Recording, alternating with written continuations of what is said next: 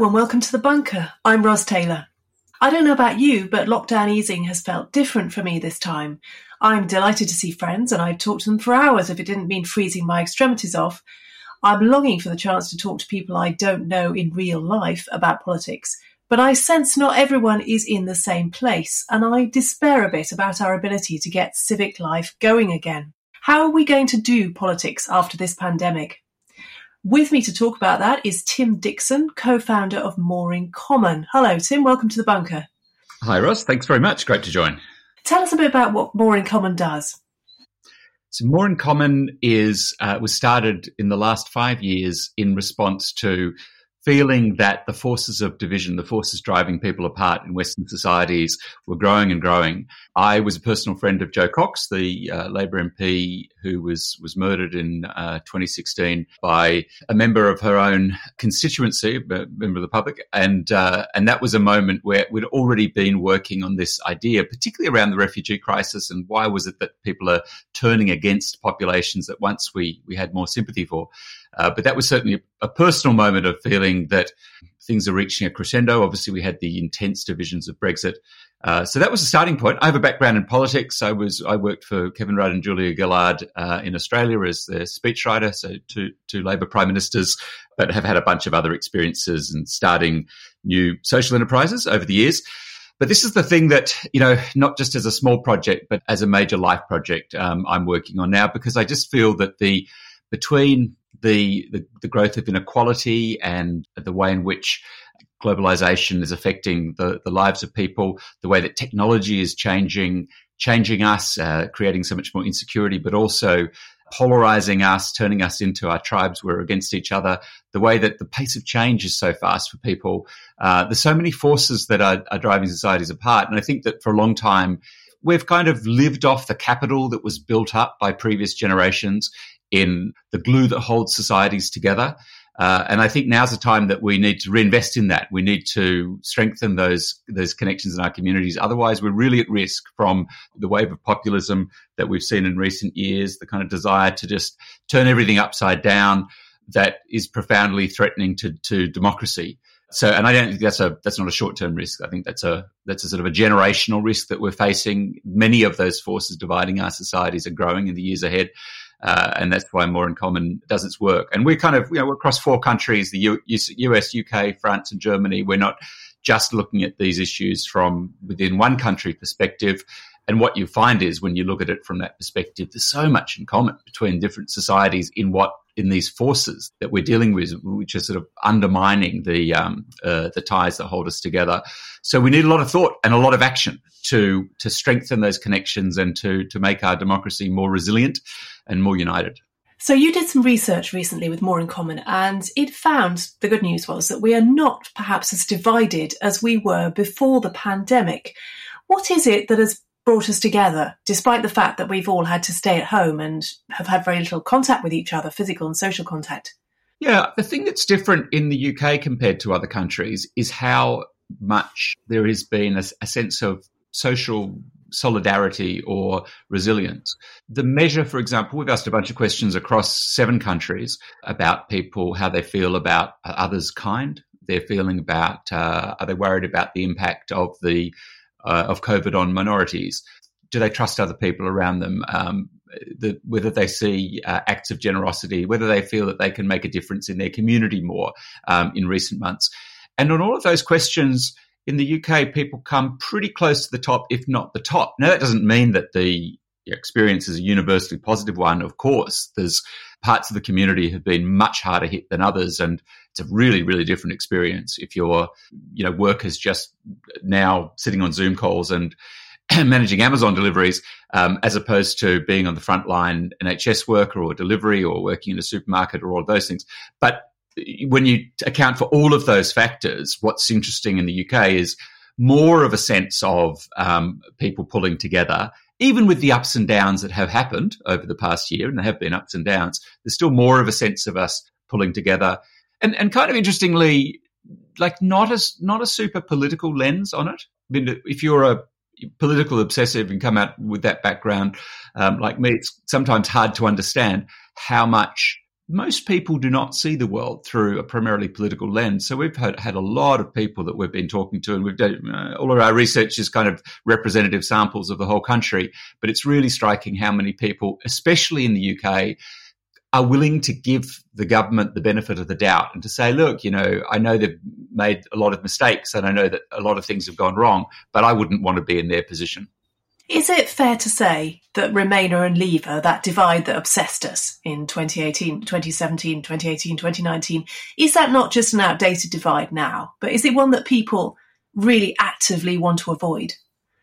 What we've found is exactly what Paula Surridge spoke to you about a few weeks ago when you interviewed her, that it's the strength of that identity is still there, but it is fading. But what's striking is that people's identification with being a Remainer or a Leaver is a lot stronger than their identification with a political party still at this stage. So more than half, when we asked at the beginning of the year, more than half the country said that that was an important part of their identity, whereas people's attachment to political parties is down around 1 in 3 people now. It's still a factor, but I do think it's fading. I think it just depends really on the course of events. I mean, what had happened last year was it really fell away quite significantly. And then when we had the final negotiations and the news was very focused in late December, early January on the Brexit deal, then it resurged. I think that what's underneath that division of Remainer and Leaver is a more profound difference that you see across Western societies, which is essentially between a more outward-oriented, cosmopolitan group that believes in openness, highly educated, higher income, less experience of insecurity in their lives, the Remainer types, versus the Leaver types who tend to be more of a sense of insecurity, more nostalgic, more attached to tradition, and less enthusiastic about change. And I think that how our society manages that division is, or those differences, is a big part of whether we become more divided in the future or whether we're able to come together. Some societies are managing this period of change really poorly, the United States being the most obvious. But this tactic of driving a wedge between people, it's worked pretty well for Boris Johnson so far, hasn't it? And some of his MPs are keen to carry on trying it, with appeals to what we could loosely call the culture wars, things like statues and generational tensions. Is that going to work, do you think? Or is it not just the wrong thing to do, but is it going to be ineffective? Well, I think there's a battle for the soul of the Conservative Party in the years ahead as to whether the forces of division, the case for playing culture war politics, wins over more of the one nation values of finding common ground and governing more from the centre. I think it can go either way. I mean, I think this is where, so my point of view, I have come from a lifetime of much of my life of working in progressive politics. One of the things that I've become increasingly conscious of myself is how those of us who are coming from the progressive side, we should be more concerned about the health of politics on the other side. Because the reality is, in broadly two-party systems, or systems which essentially change from one majority party to another, a good deal of the time, whether it's 40% or 60% from decade to decade of the time, is going to be the other side in power. And it makes a real difference if they're trying to destroy the system in the way that the Republican Party is now in the United States, or if they're working within the system, perhaps with different values, but still working within the system, like the Christian Democrats in Germany, for example. I think that if the government in the future relies more on the sort of the shallow appeal to us versus them to divisions, it would be a reflection of the failure of governance, because it's what you do when you're not succeeding in delivering for people. What I'm somewhat more optimistic about is that I think there's a bunch of issues which are now common ground across most of our politics, majorities of people who support both of the major parties, around addressing inequality, around strengthening local communities, a sort of a rebalancing of power between Westminster and the rest of the country, around climate and nature and environment. There are commonalities don't exist in most other Western democracies. And one of the things that I would say again, and this is me sort of being a little bit different in the way that I think about politics as I did in the past, that the kind of change that we now need in Britain, it has to outlast governments. If we're going to do the levelling up agenda, if we're going to address the growth of inequality, It can't do it in a way that is simply going to change where policies are going to dramatically lurch from one side to the other. What we need is more like what happened post-Second World War with the Beveridge Report, where Attlee's changes in the 40s were largely untouched in the 50s under Churchill and subsequent Conservative governments. We need that sort of generational change. And the problem is that the way politics plays out now, particularly on social media, is it's winner takes all. You don't want to concede anything to the other side.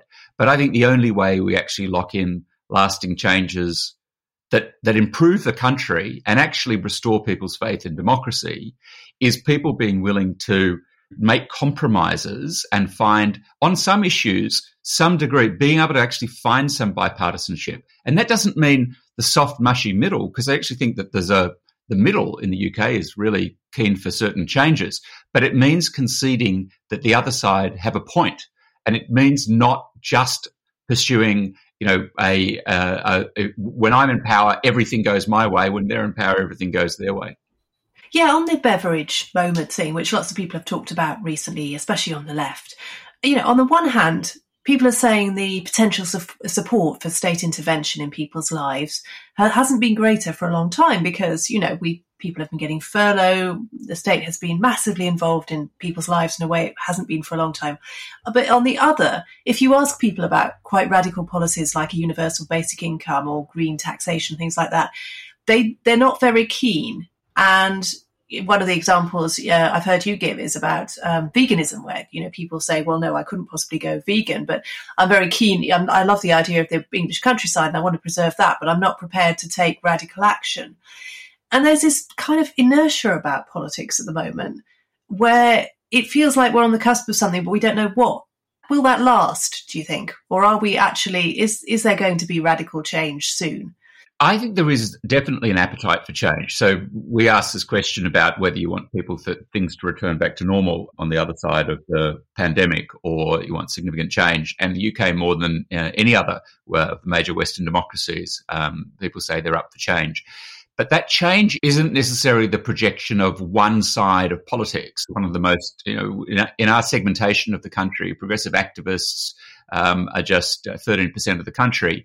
They have a particular view that is not the same one that's shared by the whole of the country. What you've got to look for is where there's common ground, where you're getting 60, 70% plus agreement. And I think there actually is common ground on the need for change. But the appetite is really more, it's less a kind of visionary, we'll build the New Jerusalem sentiment, and a little bit more, there's things in our country that are broken and we really need to fix. To give you, I think the one that jumps out at me most from our conversations is only 1 in 7 people in the country think that if you work hard, your hard work is adequately rewarded in the country.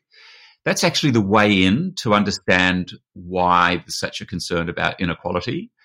And if you reward hard work, if that's the centerpiece of how you address inequality, but you're also picking up all the people who can't necessarily work hard, there's a real recognition of that too. If you only frame it as we've got to tackle inequality and redistribute income, you actually lose quite a bit of the country in just appealing to, in a sense, to a more welfare-oriented sentiment. But there's a potential to actually bridge those two and to have real change. So I think that there is appetite to fix things. The danger is, or the problem is, that a lot of the change, as you framed it, a lot of the change is about governments drive change. That's certainly, particularly from the left, how we view it. The problem with that is that governments there's a tremendous distrust in institutions and government, and particularly centralised government in Westminster. So I think that the way we envisage change also needs to be different to the government's going to deliver all of this. There's got to be a rebalancing of power back to regions. I actually think it's kind of local communities as much as it is about the 4 nations. And I think there is a lot of common ground actually about what that can be. For example, there's a very large number of people across the country who actually believe that the changes we need to make to respond to climate change and environmental threats will create jobs.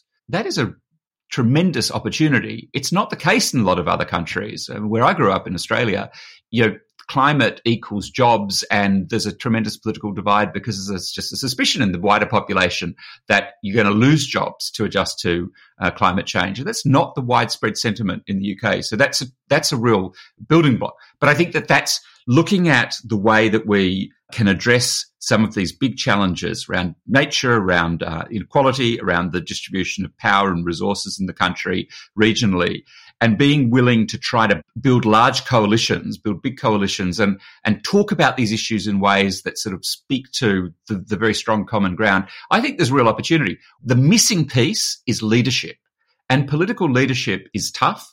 I think that it is hard. Will this happen or will it not happen? A lot of that's going to come down to whether or not there is the political leadership to deliver it, because it's not easy. It's easy to play, as you say, the culture wars. It's easy to play short term. It's easy just to be reactive to whatever is in today's news cycle. The kind of change that's needed is tough. It requires a level of focus and a willingness to work very hard to get a lot of people on side. But I think it's possible, and it's more possible in Britain than in many other Western countries. It's always dangerous to suggest that the death of one man is going to has a massive effect on the public mood and imagination. But I mean, with Prince Philip's death, it is starting to feel like the end of an era in Britain. Did you feel that in the last couple of weeks? Things have subtly shifted in the way we're thinking about ourselves as a country. Yeah. I mean, I think it's, in a way, I guess, in a sad way, it is the foreboding around the Queen's passing that we know is never going to be too far away when someone's in their mid-90s. And I guess there'll be such a watershed moment for the country, because it's almost impossible to imagine that the sitting monarch dealt with Winston Churchill as her prime minister and goes through those years of the 50s, 60s and 70s, which is so ancient history now to us. I mean, the prime ministers from that era, or through the 80s as well, are all past now, and she's still on the throne. So I think it's a taste of that huge moment that is to come. Part of the characteristic of Brits is that we're quite nostalgic. History is an important part of our identity. And I think that's right. Crossing the bridge into a different era will be a really tremendous and cathartic moment of national change. What's the view in Australia? Give us a sense, perhaps, of whether it's had much of an impact there. The way that people in Britain approach issues of debate and controversy is, I'd probably describe it as people are naturally balancers. In Australia, I'd describe them as pragmatists. It's a little bit different. So, Australia had the opportunity to become a republic back in 1999. There's a sort of majority for saying that the country should become a republic. There's a general sentiment that shouldn't happen while Queen Elizabeth is still on the throne. There isn't a huge amount of enthusiasm about the Republican movement, though, partly because people are apprehensive about giving politicians more power. And I think the greatest argument in the modern era for monarchy, and especially for the British royal family, is the way they've successfully, mostly avoided politics. And in a time when politicians are profoundly discredited, I mean, that was how the 1999 referendum in Australia was defeated. So I don't think there isn't a huge change in sentiment. I mean, there's just a gradual sort of sense as generations pass, and as you've got it's a big immigrant population, 28% born overseas, and not a lot of those in the UK. There is a sense of there's a time in the future for the country to transition to become a republic, but it's not a high priority. It doesn't feel central to the country's identity, and there is a tremendous affection for the Queen, especially. And again, I guess it in the same way it goes back to that extraordinarily long history going back to the early 1950s. You mentioned that you used to work for the Australian Labour Party. Now, not the same thing, clearly, as the British Labour Party. They have different traditions and different views in many ways. Not the same thing. But do you feel for Keir Starmer right now? Yes. I mean, look, I feel for anybody who, if you worked in politics, yes. I mean, the remarkable thing you experience is that politicians are humans, and things look so much more difficult from the inside than they look from the outside. And I think it's becoming harder to lead political parties in the age of social media. a lot of what you do when you're a political leader is about managing your own side, your parliamentary team, your front bench, your parliamentary team, your party membership. Often they create more challenges for you than the opposition does, or the government in this case. It's just become a lot harder because the dynamics of social media. There's a book by Cass Sunstein recently where he talks about there's a psychological element when you put people who are all like-minded into one room you make them talk about an issue. They will invariably go to an extreme if you leave them for a couple of hours. If you put people of different views in a room to talk about an issue, their conversation will move them towards the centre ground. And it's just an interesting part of group psychology for humans. Now, if you think of what we've done with social media, is that we've literally created this sort of national experiment where we're putting like-minded people always in the same space. And so you've created a social dynamic among humans where we're going to extremes. So if you're leading a political party, you're getting more and more pressure from actually a relatively small proportion of the population or even of your party often, but they're the most vocal ones. And, because of the algorithms, they elevate the outspoken, you get the most retweets and the likes and so on. And you think that that's actually a conversation that's happening in the real world when very often it's not.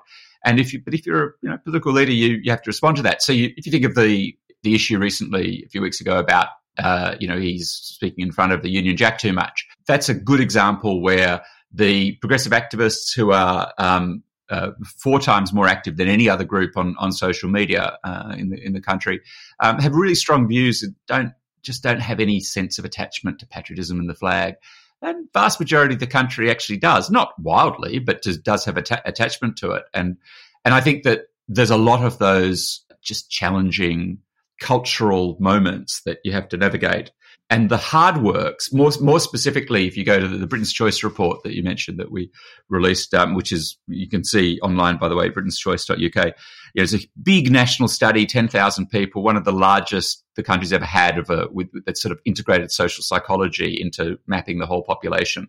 And what it shows in terms of voting patterns is that the pathway for Labor to regain power is going to be through really just building a coalition and winning votes in a number of different segments. But the most significant of them is the group we call the Loyal Nationals. And they're really similar to progressive activists on their views on the economy, they're really concerned about inequality, but they're really different when it comes to matters of group identity, history, pride, and so on. They're very patriotic. They're quite a Brexity group. But they're interesting because they've got a common ground on a whole lot of things with the progressives, and they traditionally they were Labor voters, and they were the group that in the last couple of elections, have seen a very significant defection to the Conservatives. So the pathway back is there's not a lot more votes to be won by being super progressive, and it's not really a left-right issue nowadays. It's because it cuts in different ways and in more complicated ways than it did in the past. But it is about identity and a sense of identity that appeals across a country that is feeling more fractured. And that makes politics, I think, harder than what it was a generation ago. You're a fan of Mark Steers, also an Australian, and he's a political theorist who's just published a book called Out of the Ordinary. Hasn't got much attention, actually, which is a shame. Tell us about his thinking and how it's informing what you're thinking about the future too. Yeah, well, the Mark used to had a prominent role in the New Economics Foundation. He's really insightful writer.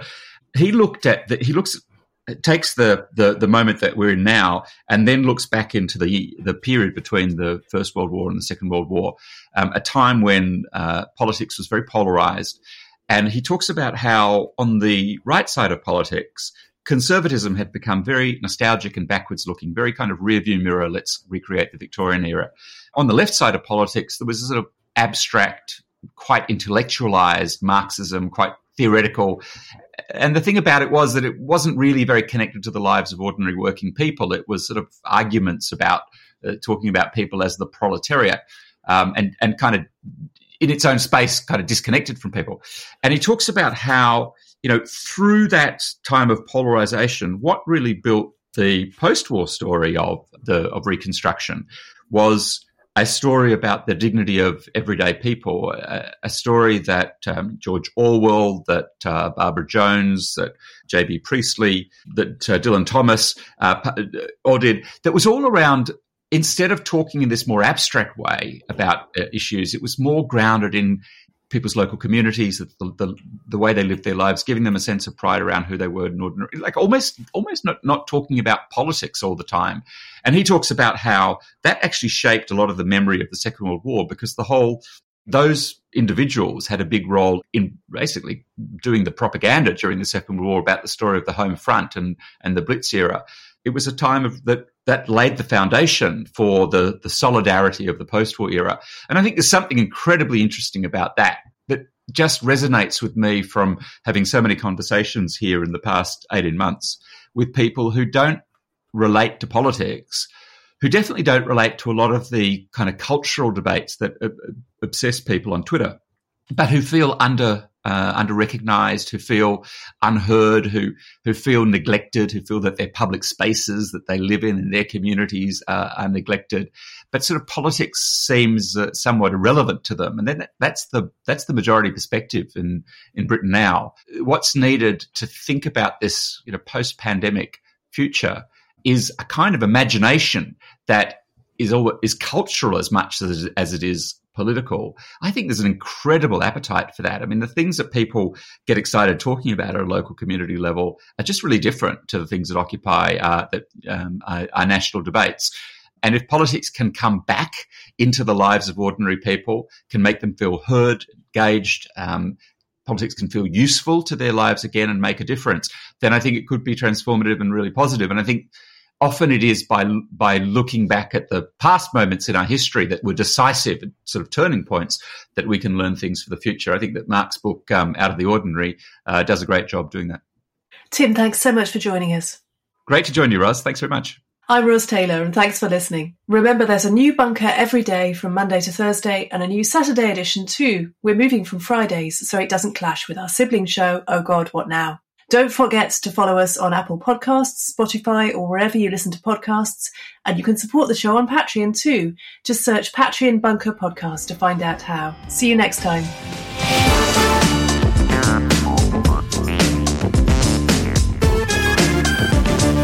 The Bunker Daily was presented by Ros Taylor. The producer was Andrew Harrison. The assistant producers were Jacob Archbold and Jelena Sofronievich. And audio production was by me, Alex Rees. Theme tune by Kenny Dickinson. The Bunker Daily is a Podmasters production.